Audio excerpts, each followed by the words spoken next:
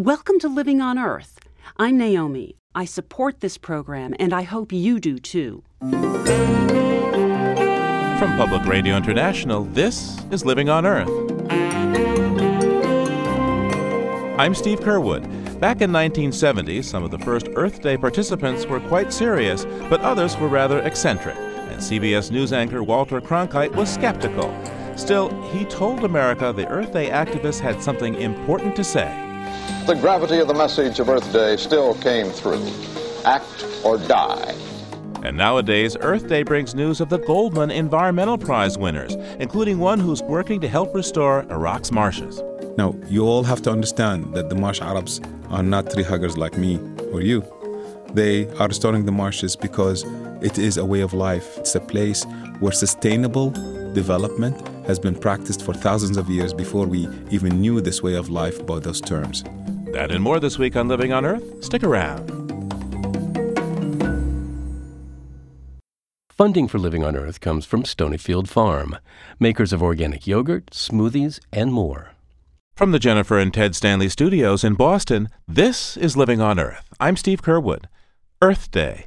It began in the style of the Vietnam War protests back in 1970 as a teach-in about America's and the world's badly polluted air and water. And on the CBS Evening News of April 22nd, Walter Cronkite explained its significance. Good evening. A unique day in American history is ending, a day set aside for a nationwide outpouring of mankind seeking its own survival. Earth Day, a day dedicated to enlisting all the citizens of a bountiful country in the common cause of saving life from the deadly byproducts of that bounty, the fouled skies, the filthy waters, the littered earth. By some estimates, 1 in 10 Americans participated in that first Earth Day. They were mostly young and white. Some were decorous and serious, while others were more whimsical and eccentric. Again, Walter Cronkite. The gravity of the message of Earth Day still came through. Act or die. Dennis Hayes, the coordinator of that first Earth Day, gave a call to action at the rally in Washington, D.C. We are systematically destroying our land, our streams, and our seas. We foul our air, deaden our senses, and pollute our bodies. That's what America's become. That's what we have to challenge. Well, 43 years later, Dennis Hayes is still going strong, and he joins me now from KUOW in Seattle to assess how Earth Day is standing up to being middle-aged. Welcome to Living on Earth, Dennis. Steve, it's always a pleasure to be here. So back in 1970, you were worried about air pollution in our environment and our bodies. How did we rise to that challenge? How are we better off today, or are we worse, the same? Well, we're both. We did a wonderful job with the things that are visible. And there was this period between 1970 and 1974 where we passed a Clean Air Act, a Clean Water Act, a Safe Drinking Water Act, a Marine Mammal Protection Act, an Endangered Species Act, an Environmental Education Act, and on and on. And where President Nixon felt political pressure that he succumbed to set up an Environmental Protection Agency through an executive order.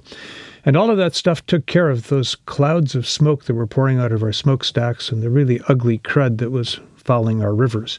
And now we are wrestling with a whole bunch of things that are much more nuanced and sophisticated, many of them things that you can't smell or taste, most of them things that you can't see.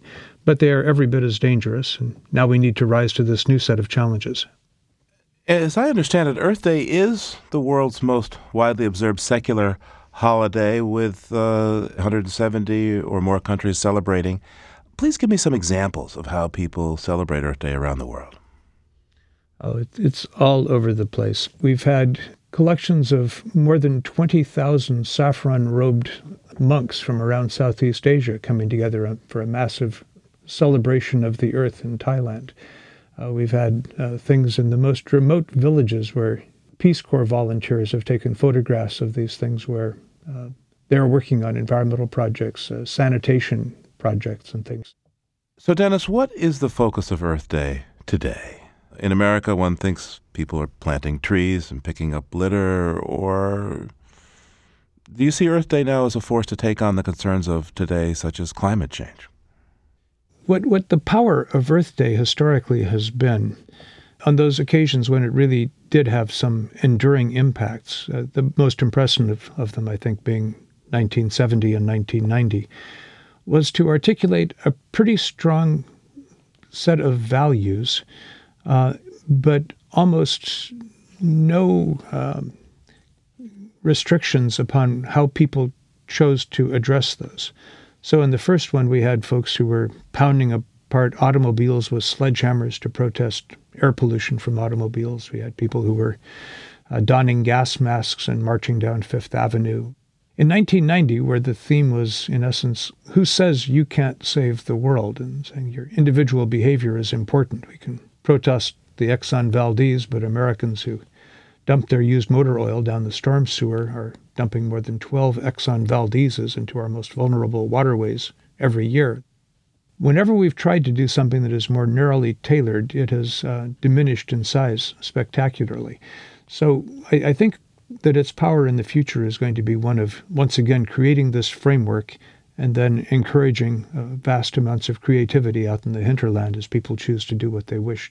What was the inspiration that led you to become the national coordinator of the first Earth Day?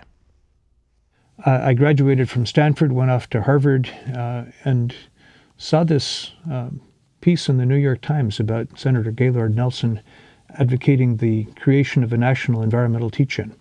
I thought that I might be able to persuade him to let me organize Harvard, or conceivably even Cambridge, or maybe even Boston.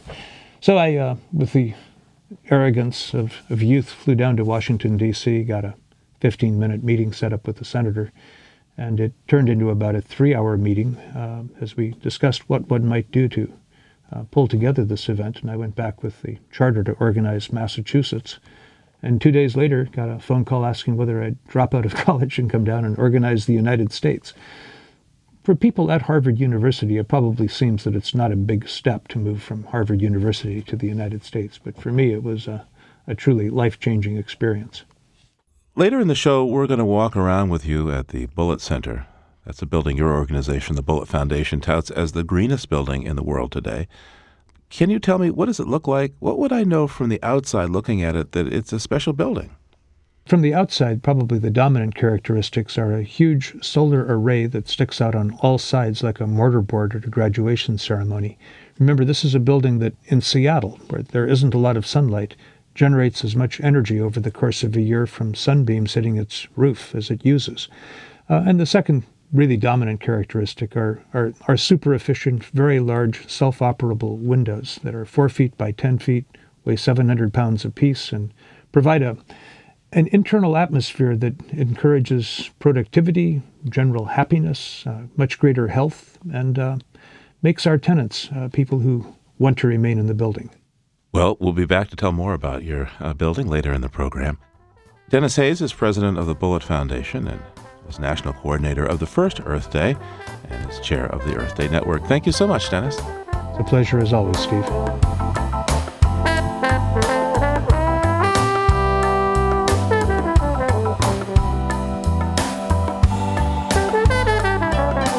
A small online nonprofit organization dedicated to covering the changing climate has won the Pulitzer Prize for national reporting, beating out the major newspapers that usually win. Elizabeth McGowan, Lisa Song, and David Hassemeyer from Inside Climate News won for their coverage of an oil pipeline that carries tar sands oil from Canada.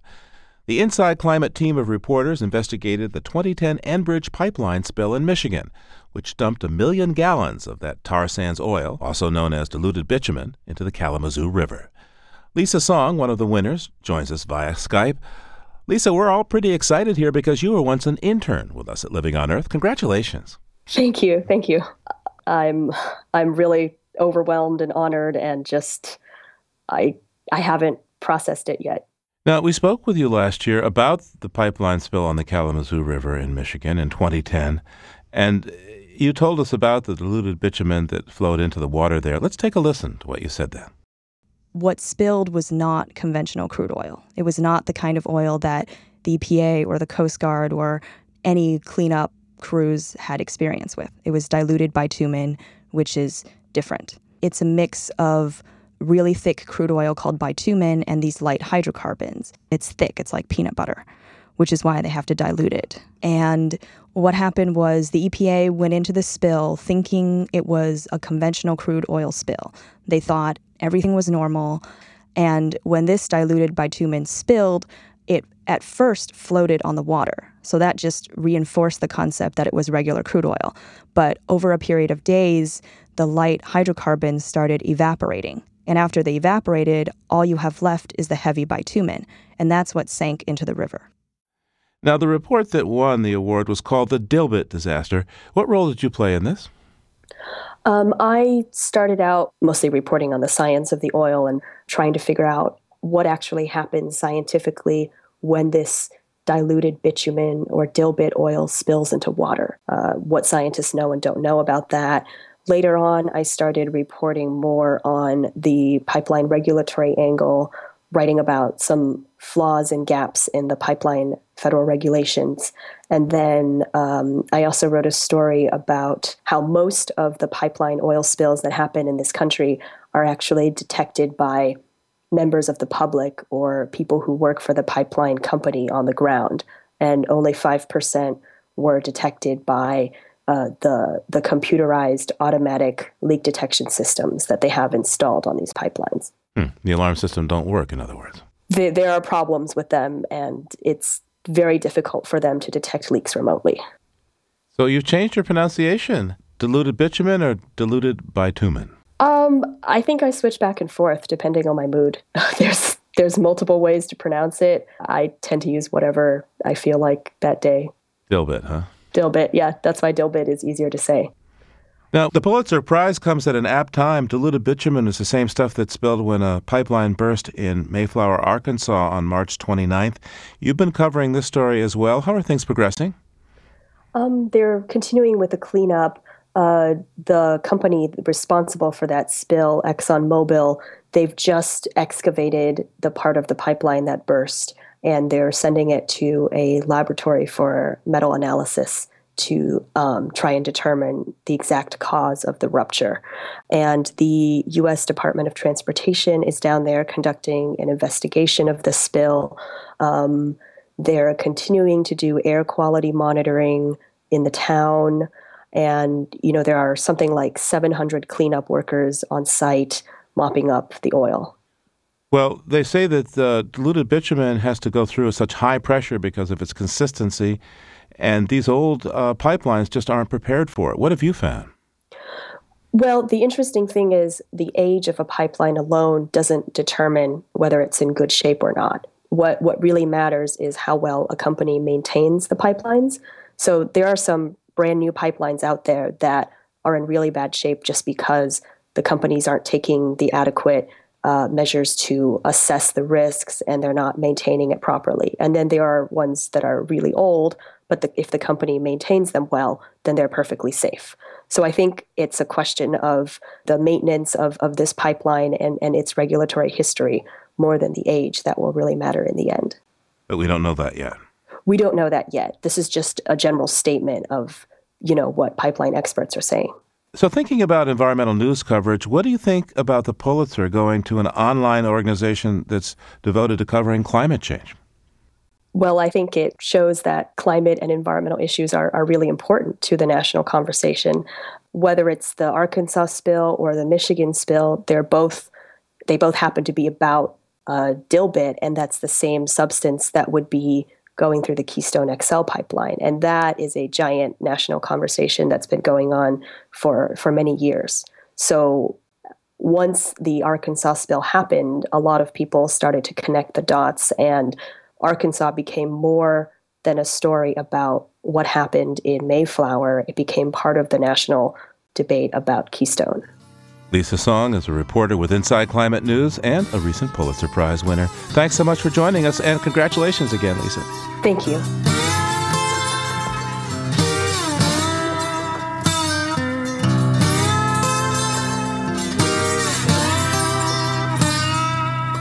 Coming up, Copenhagen is on its way to become climate neutral by 2025. That's just ahead here on Living on Earth. It's Living on Earth. I'm Steve Curwood. They call it Wonderful Copenhagen, and the Danish city is now determined that on a net basis it will stop adding climate-changing gases to the atmosphere by 2025. The decision came in an August 2012 City Council vote that orders a switch from coal to scrap wood and other sustainable forms of biomass for heat and power. And Copenhagen has also begun to cool its largest buildings using an offshore resource, cold seawater. Back in 2009, Living on Earth's Bruce Gellerman visited the seawater cooling facility as it was being developed with engineer Jan Hoag. So now you are really, this is the heart of the cooling center. This is the inlet from the seawater system. Inside here you have the pipe coming in, and then you have these 6 pumps circulating the seawater into the cooling center and back to the harbor, a little bit warmer. 2 pipes, each nearly a yard in diameter, buried 20 feet underground, recirculate water 3/4 of a mile from Copenhagen's harbor.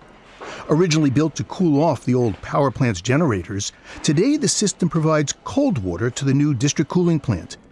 If we didn't have these pipes, we didn't have this project, because it would be so expensive for us to put in new pipes in the ground. And although that they're more than 100 years old, they look fantastic. We just have to reline them. And now we use the seawater from the harbor to cool down our chiller units and to the so-called free cooling. And what is free cooling? You produce cold water purely from the water in the harbor.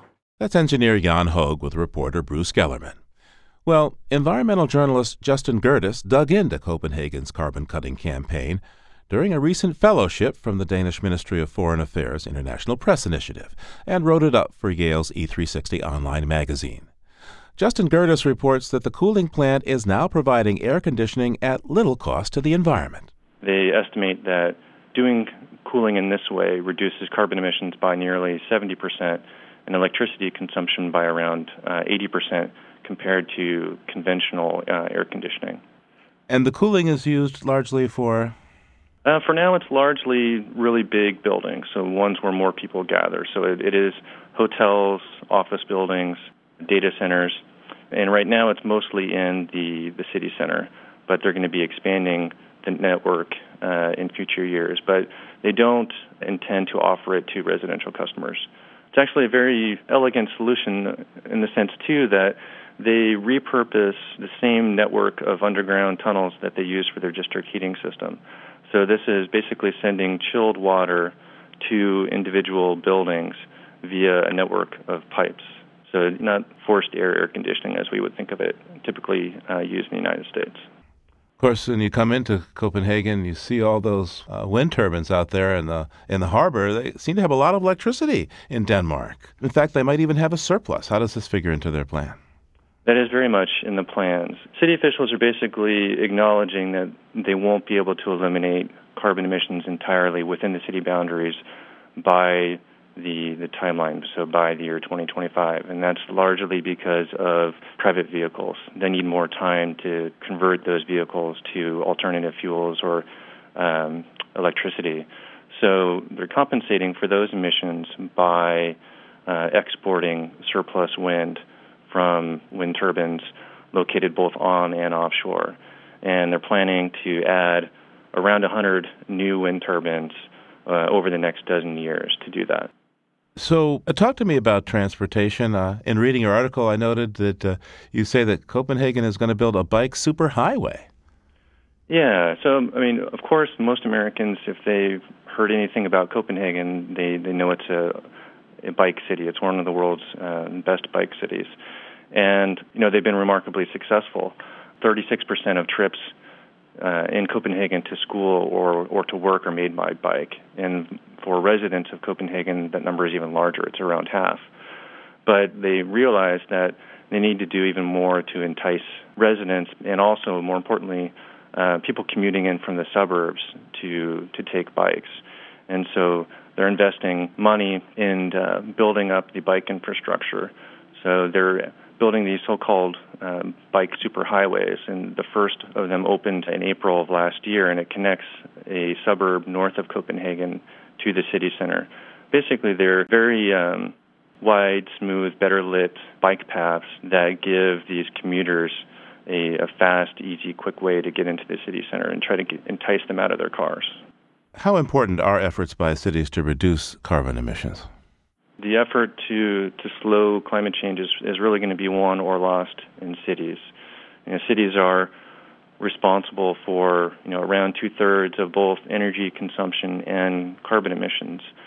So if we can follow the example of some of these forward-thinking cities like Copenhagen, ones that are already presenting a visionary way forward and can show best practices, I think other cities, especially in developing countries, can learn from that example, and we can start put a downward trajectory on emissions. How likely do you think it is that Copenhagen is going to meet this target? I think it is very likely. Right-of-center politicians in Denmark and Copenhagen are not climate change deniers. They support action on climate change. They only disagree, perhaps, on timelines and how much public money might go toward the effort. So, for example, the carbon neutrality plan that passed in Copenhagen in August of 2012, it did so with the support of right-of-center politicians. Similarly, last year in March, there was a national energy plan that passed in Denmark that's going to get the country off fossil fuels entirely by 2050. And it passed Parliament with the votes of 171 of 179 members. Near consensus, which is pretty unthinkable in the context of today's U.S. political climate. Justin Gerdes is a freelance environmental journalist. Thank you so much for your time. Thank you so much. Thank you for having me.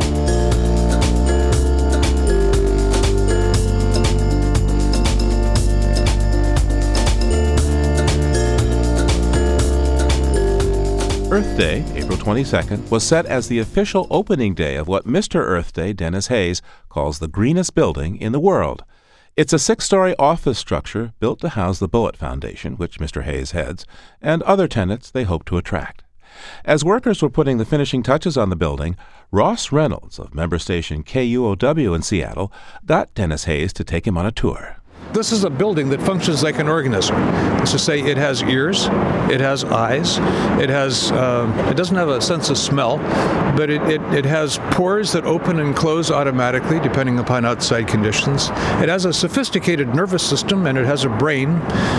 It has an alimentary canal that's the only 6-story building in the world with composting toilets, and it functions very much like the Douglas fir forest functioned when it was here 150 years ago. Let's go inside this building that can see and hear and is like a living being. And I should say that the water on the park, we're not bringing in irrigation water. This will all be watered naturally. The water that falls on the building, instead of running off and down a gutter and into the street and carrying hydrocarbons into a storm sewer into Puget Sound, the water will be used for all purposes inside the building.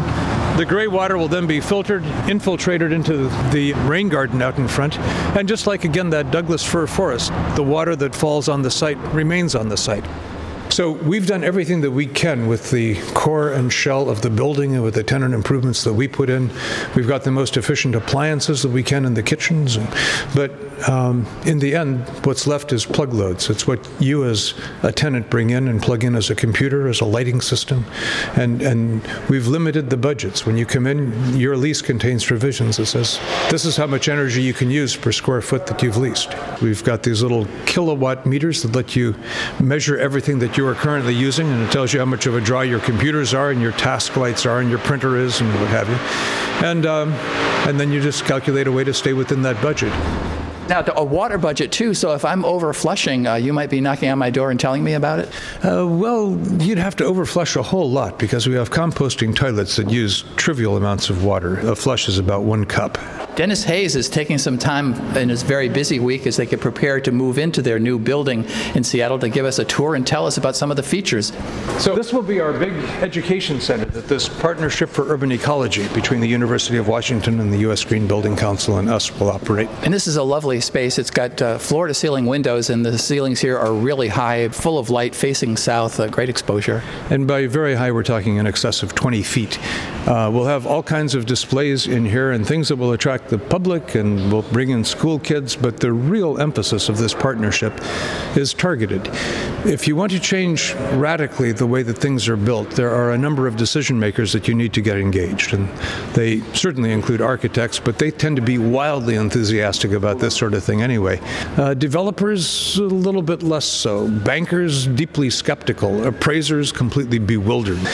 So we're going to be having a series of programs to try to educate all of those about why it is desirable to have features from this building be commonplace. Local politicians and community leaders. I mean, 24 things in this building would have been illegal under Seattle's prescriptive codes, but as long as we could show that this building, by being truly innovative in its integrated design, would have much better performance than the code would have produced, they would give us an exemption and say, okay, we'll use your performance standards instead. And we'd love to get that replicated in thousands of cities across the country. I've got to say, I'm impressed with what you're showing me, Dennis, but I'm kind of wondering, the cutting edge can be the bleeding edge. Is this Bullitt Foundation building bulletproof, or is there technology in here that is a little bit experimental that you're not 100% sure is going to work?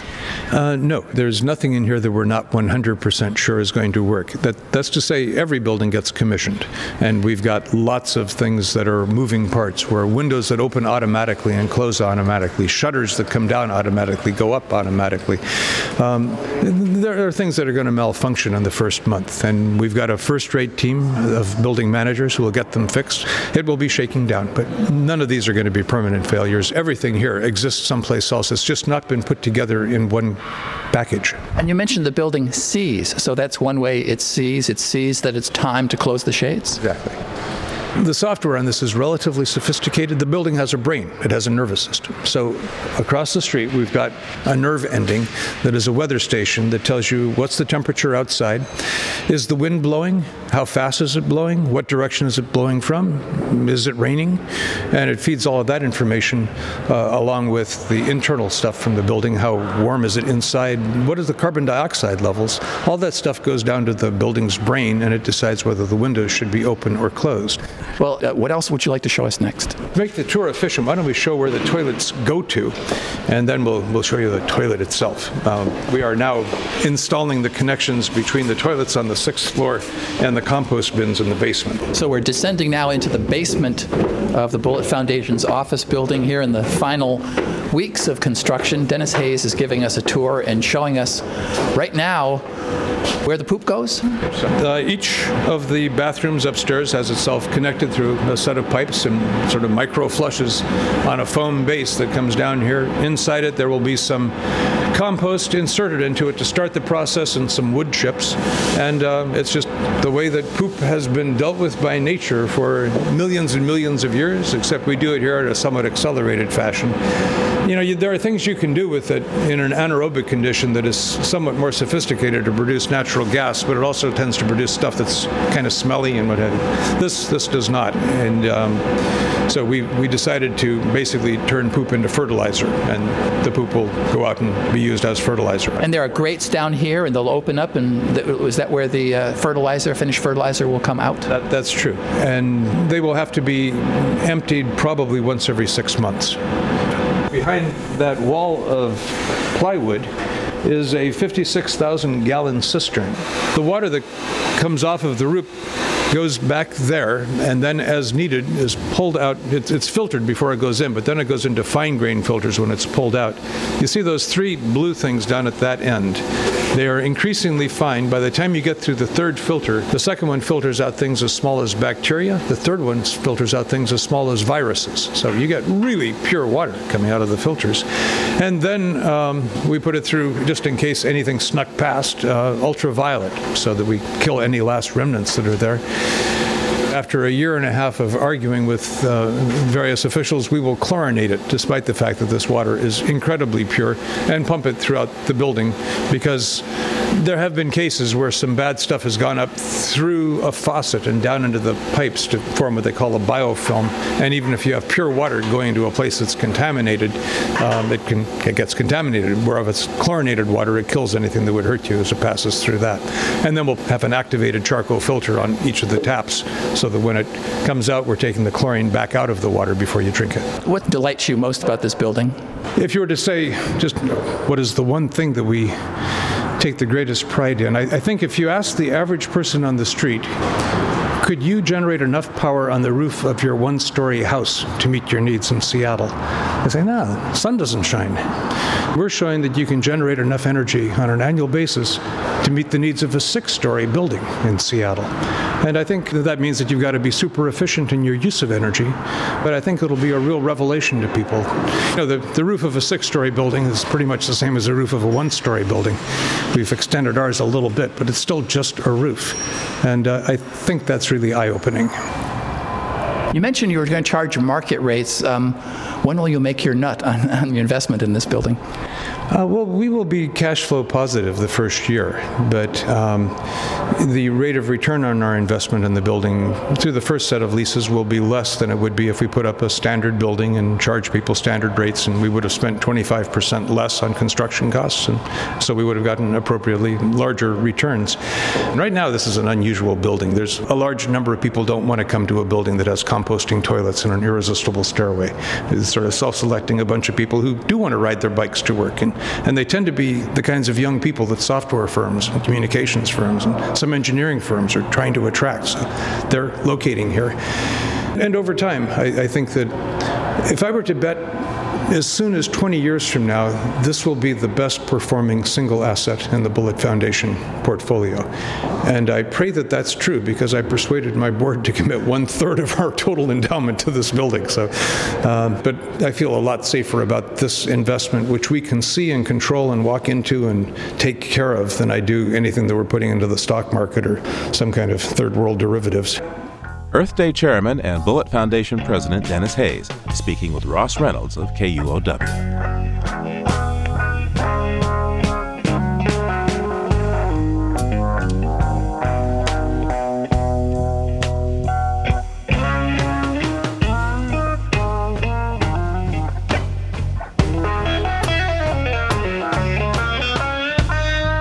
Coming up, Earth activism's greatest prize, the Goldman Environmental Award, is just ahead. Stay tuned for more at Living on Earth. Funding for Living on Earth comes from the Grantham Foundation for the Protection of the Environment, supporting strategic communications and collaboration in solving the world's most pressing environmental problems. The Candida Fund, furthering the values that contribute to a healthy planet, and Gilman Ordway for the coverage of conservation and environmental change. This is PRI, Public Radio International. It's Living on Earth. I'm Steve Curwood. Since 1990, every year around Earth Day, the Goldman Environmental Prize winners are announced. There's one prize winner from each of the 6 inhabited continents, and each receives $150,000. Past winners include Nobel laureate Wangari Maathai, and all the winners are cited for their grassroots activism. This year's winners range from Italian zero-waste activist Rossini Ercolini to Indonesian forest defender Aletta Baun to Colombian recycler Nora Padilla. And there are 3 more we'll speak with in our broadcast, starting with Azam Alwash of Iraq, who returned to his native land after 25 years in America to fight for the restoration of the Mesopotamian marshlands. The marshes of southern Iraq are a magical world. They are a wetland, water world, in the middle of a parched, flat desert. My memories of the place are very warm in my heart. It is a place where I went around with my father in a boat as a young boy. To my mind's eye, the reeds towered above the boat, covered the sky. The water was clear, the fish darting away from the boats, and every now and then we come to a clearing and the breeze hits your face and cools you down. And you contrast that to the Iraq I came back to 25 years after I left. Death and destruction replaced this verdant place, this Eden, where there were reeds before, there were now tumbleweeds. Where there was water, there's salt-encrusted desert. When there was clear blue skies, it became dust-colored, yellowish sky. And as I understand it, Saddam Hussein drained thousands of square kilometers of these wetlands to both, I guess, punish the people who lived there and also to make it tougher for rebels who were operating from there. Do I have that right? Indeed. The marshes of southern Iraq are our Shirut forest. For eternity, the Marsh Arabs went into the marshes and hid from the Sheriff of Baghdad or at any given time. It's a place where the army cannot pursue you, where you know the neighborhood better than anybody else, and where you can live off of nature without the need for outside resources. And so, in 91, following the liberation of Kuwait, the Iraqi people went into rebellion. Saddam Hussein was afraid that the rebels would be used by the West to undermine his regime. And at a time when Iraq was not allowed to sell a single drop of oil, the entire GDP of the nation went into this massive, incredible project that ended up in the drying of the marshes or depriving the marshes of their source of life, of the water of the Tigris and Euphrates. It sounds like a massive project that Saddam Hussein did, and therefore a massive project to undo. How did you go about restoring these marshlands, and where did the money come from to move all that earth? Well, nature moves water. You see, all you have to do is dig a small ditch, maybe a foot wide, to the water level. And you know what? As soon as the water starts flowing, it starts washing the earth away, and the force of nature widens the breach from a 1-foot breach to 10 feet to 20 feet, depending on how much water there is. Within 6 months of water coming back to certain places where the conditions are just right, reeds begin growing, and with the water comes the fish from upstream, and the water buffalo comes back, and the people start coming back. Now, you all have to understand that the marsh Arabs are not tree huggers like me or you. They are restoring the marshes because it is a way of life. It is a place where they can make a living out of. It's about the economy. It's not about the environment. It's a place where sustainable development and sustainable living has been practiced for thousands of years before we even knew this way of life by those terms. As I understand it, there's a proposed dam in Turkey, the Ilisu, along the Tigris that, well, wouldn't it cut the amount of water that these marshlands now get down to a trickle again? Well, commensurate with the drying of the marshes, Turkey began building not only the Ilisu Dam, but a series of huge dams, about 33 major dams that are holding the water of the Tigris and Euphrates away from the marshes. And in fact, these dams have changed the biodiversity of the marshes. The flood water that comes in the spring as the snows of the mountains of Kurdistan start melting creates these marshes and drives the biodiversity of the marshes. These floods come in just as the reeds are turning from winter hibernation, just as the birds are migrating, just as the fish is spawning. But more importantly, these floods, in fact, renewed the life of agricultural land, the grasslands around the perimeter of the marshes.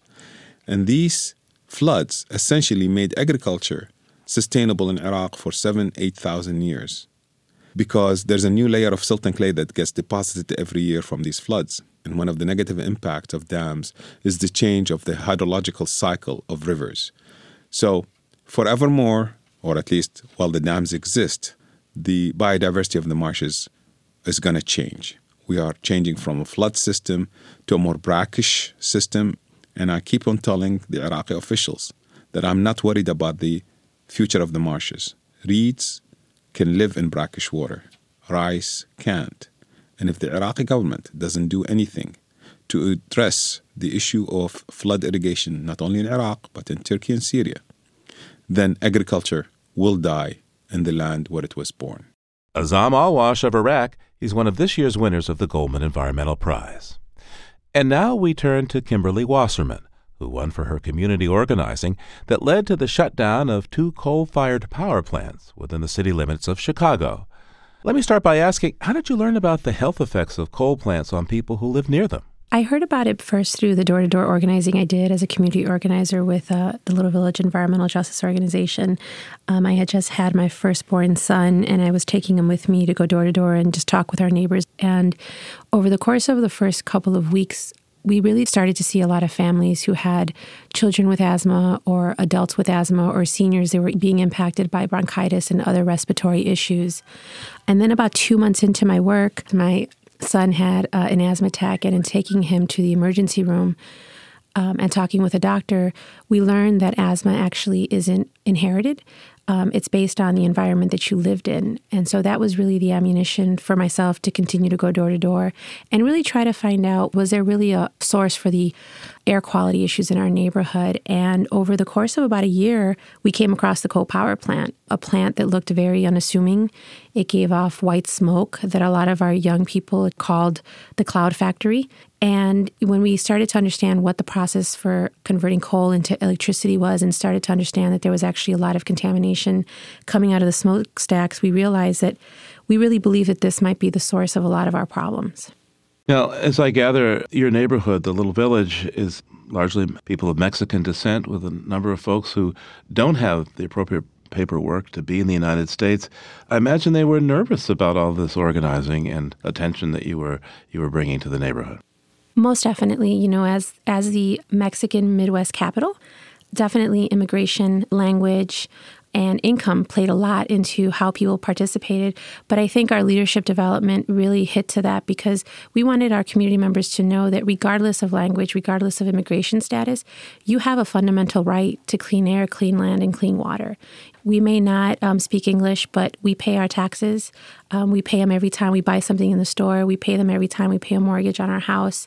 And we are contributing to the society in our community and really just empowering our community to know that this is about their rights and reminding our politicians that we don't owe you anything. You owe us. Politicians work for us. We don't work for them. And if we can't change the way they're doing things, then we'll vote in a person who will. Now, take me back to a point where you had some researchers come in and document just how deadly these plants were for your community and what the reaction was to the numbers that they came up with. About 2 years after we started going door to door, the Harvard School of Public Health released a report on the coal power plants in Illinois. When we got our hands on it and we saw that, in fact, what we believed was true, that 41 people a year died in our community because of the coal power plants, over 3,000 asthma attacks a year, and over 1,500 emergency room visits a year, that was the ammunition that our community needed to go to our politicians and say, how can you sell our community out for profit? How can you sacrifice us for the sake of industry? Where did we go wrong as a community? Where did we go wrong as a nation? And unfortunately, the reality was that 41 people dying a year did not move our politicians. They looked at it as, well, for the sake of jobs, we'll keep killing your people in your community. And it really took the education of not just our community, but all the communities in Chicago to understand that the air pollution did not stop at our boundaries of our community. It impacted us all, and we all had to hold these folks accountable. Those numbers are astonishing. I mean, if the plants were there for 40 years and killed about 40 people a year, that's like 1,600 people died. Exactly. And actually, they were there for about 60 years, so we're looking at about 3,000 people. What happened to those power plants, and how has your neighborhood changed as a result of your work? As of Leap Day of last year, the coal power plant announced that they would be shutting down, and in September of 2012, they did. The air quality has greatly improved. We are right now working on collecting a lot of the data to understand how have the asthma rates locally been impacted. But we do know that by looking at other cities, when Atlanta hosted the Olympics, the local emergency rooms actually saw an 8% drop because the highways were shut down in downtown Atlanta to accommodate the Olympics. And so if you can have an 8% drop just from shutting down the local highways, we can only imagine what the impact would be by shutting down two of the dirtiest coal power plants in Chicago.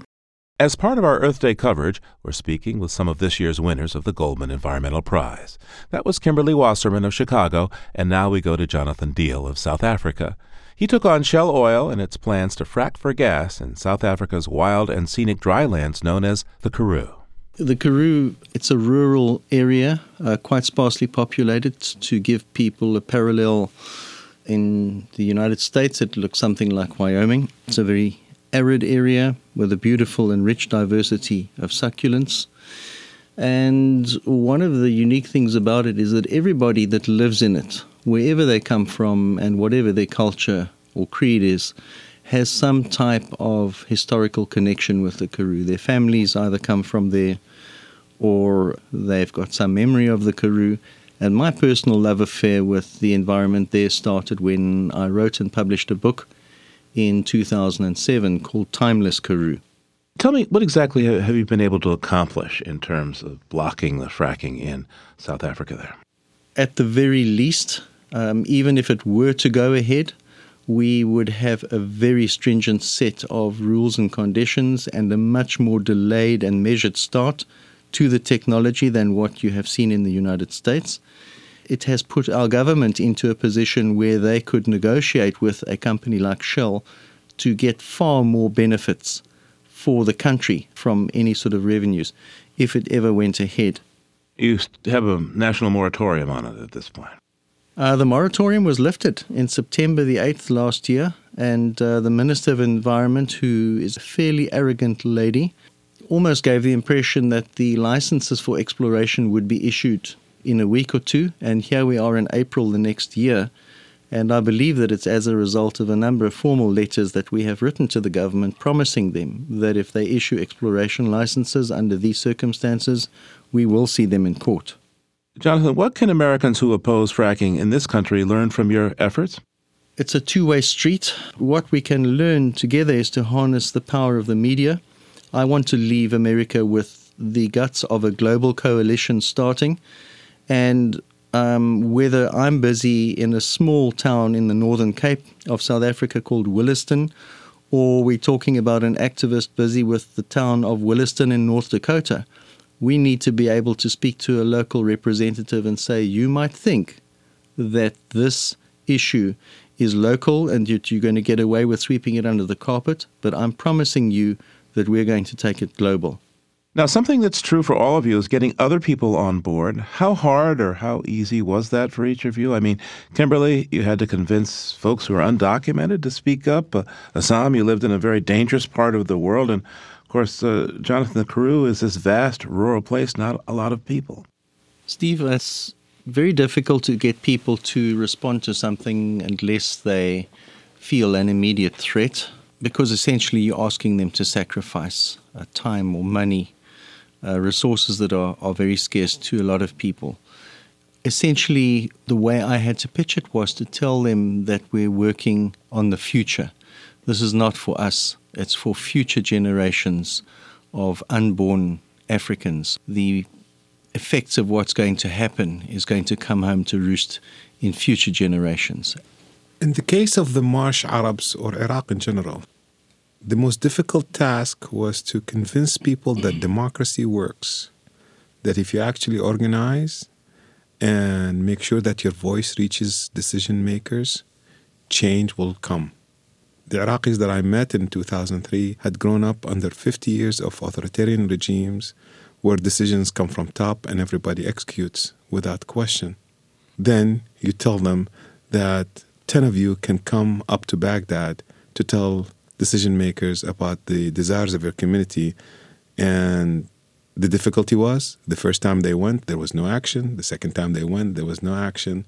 And to keep on preaching to them that in the end it'll work, that was the difficult task.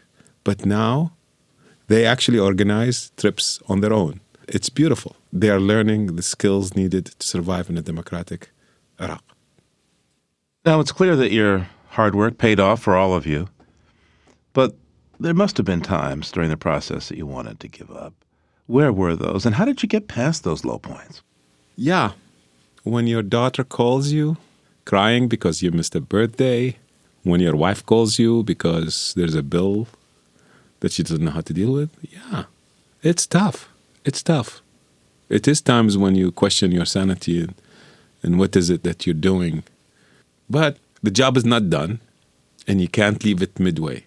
I think the hardest part is when you fail, when you try to have something happen, be it an ordinance or a law or a moratorium, or you try something that doesn't work. You can very easily just decide, you know what, I have nothing left in me and I have nothing else to give. But I think the hard part is getting up and wiping yourself off and standing up and saying, you know what, I'm going to learn whatever lesson it is that I'm supposed to learn from this, and I'm going to stand back up again, and I'm going to keep moving forward and try to find that muster to keep moving on. And I think knowing that as much as we sacrifice with our families and as much as we sacrifice with our community, that they're looking to us to do the right thing and to keep moving forward. You've spent a number of hours, days now, with the other prize winners of the Goldman Environmental Prize. What have you learned from meeting each other? I think that what I've learned is that the answer is right here in front of us, and it comes from every corner of the world. The reality is that our solutions are in our voice and in our communities, and we just need to keep fighting and pushing them forward. I've learned that there are battles around the world that many of us are not even aware of. I've met 3 women, the prize recipients, Kimberly, Nora, and Letta. And the 2 ladies, one from Indonesia and the other one from Colombia, are absolutely the bravest women I've ever met. Hear, hear. For me to stand up against a giant like Shell in a well-functioning democracy like South Africa is one thing. For them to take on the corporate and the government interests in countries like Colombia and Indonesia, takes real guts. I'm looking at every one of us, and my conclusion is that we're all stubborn. We do not give up. And that's what it takes, I think. Zam Alwash is an Iraqi, Jonathan Deals is South African, and Kimberly Wasserman is from the south side of Chicago. They're 3 of this year's 6 Goldman Environmental Prize winners. Thanks to all of you. Thank you. Thank you.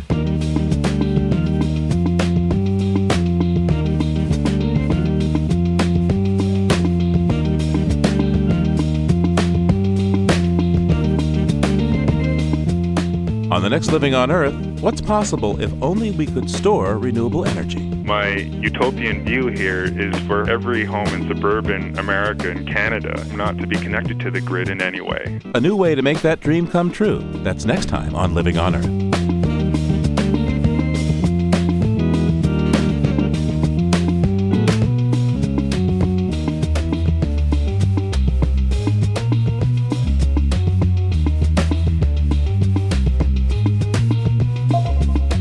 Earth is produced by the World Media Foundation. Naomi Ehrenberg, Bobby Bascom, Emmett Fitzgerald, Alicia Zhuang, Kainat Khan, Helen Palmer, Adelaide Chen, James Kerwood, Jennifer Marquis, and Gabriella Romano all helped to make our show. Dana Chisholm and Noel Flatt helped with engineering this week. Jeff Turton is our technical director. Allison Lierstein composed our themes. A special thanks this week to KUOW Seattle. You can find us anytime at LOE.org and check out our Facebook page. It's PRI's Living on Earth. And we tweet from @LivingOnEarth. I'm Steve Kerwood. Thanks for listening. Funding for Living on Earth comes from Stonyfield Farm, makers of organic yogurt, smoothies, and more. Stonyfield, working to produce healthy food for a healthy planet. Stonyfield.com. Support also comes from you, our listeners, the Go Forward Fund, and the Town Creek Foundation. PRI, Public Radio International.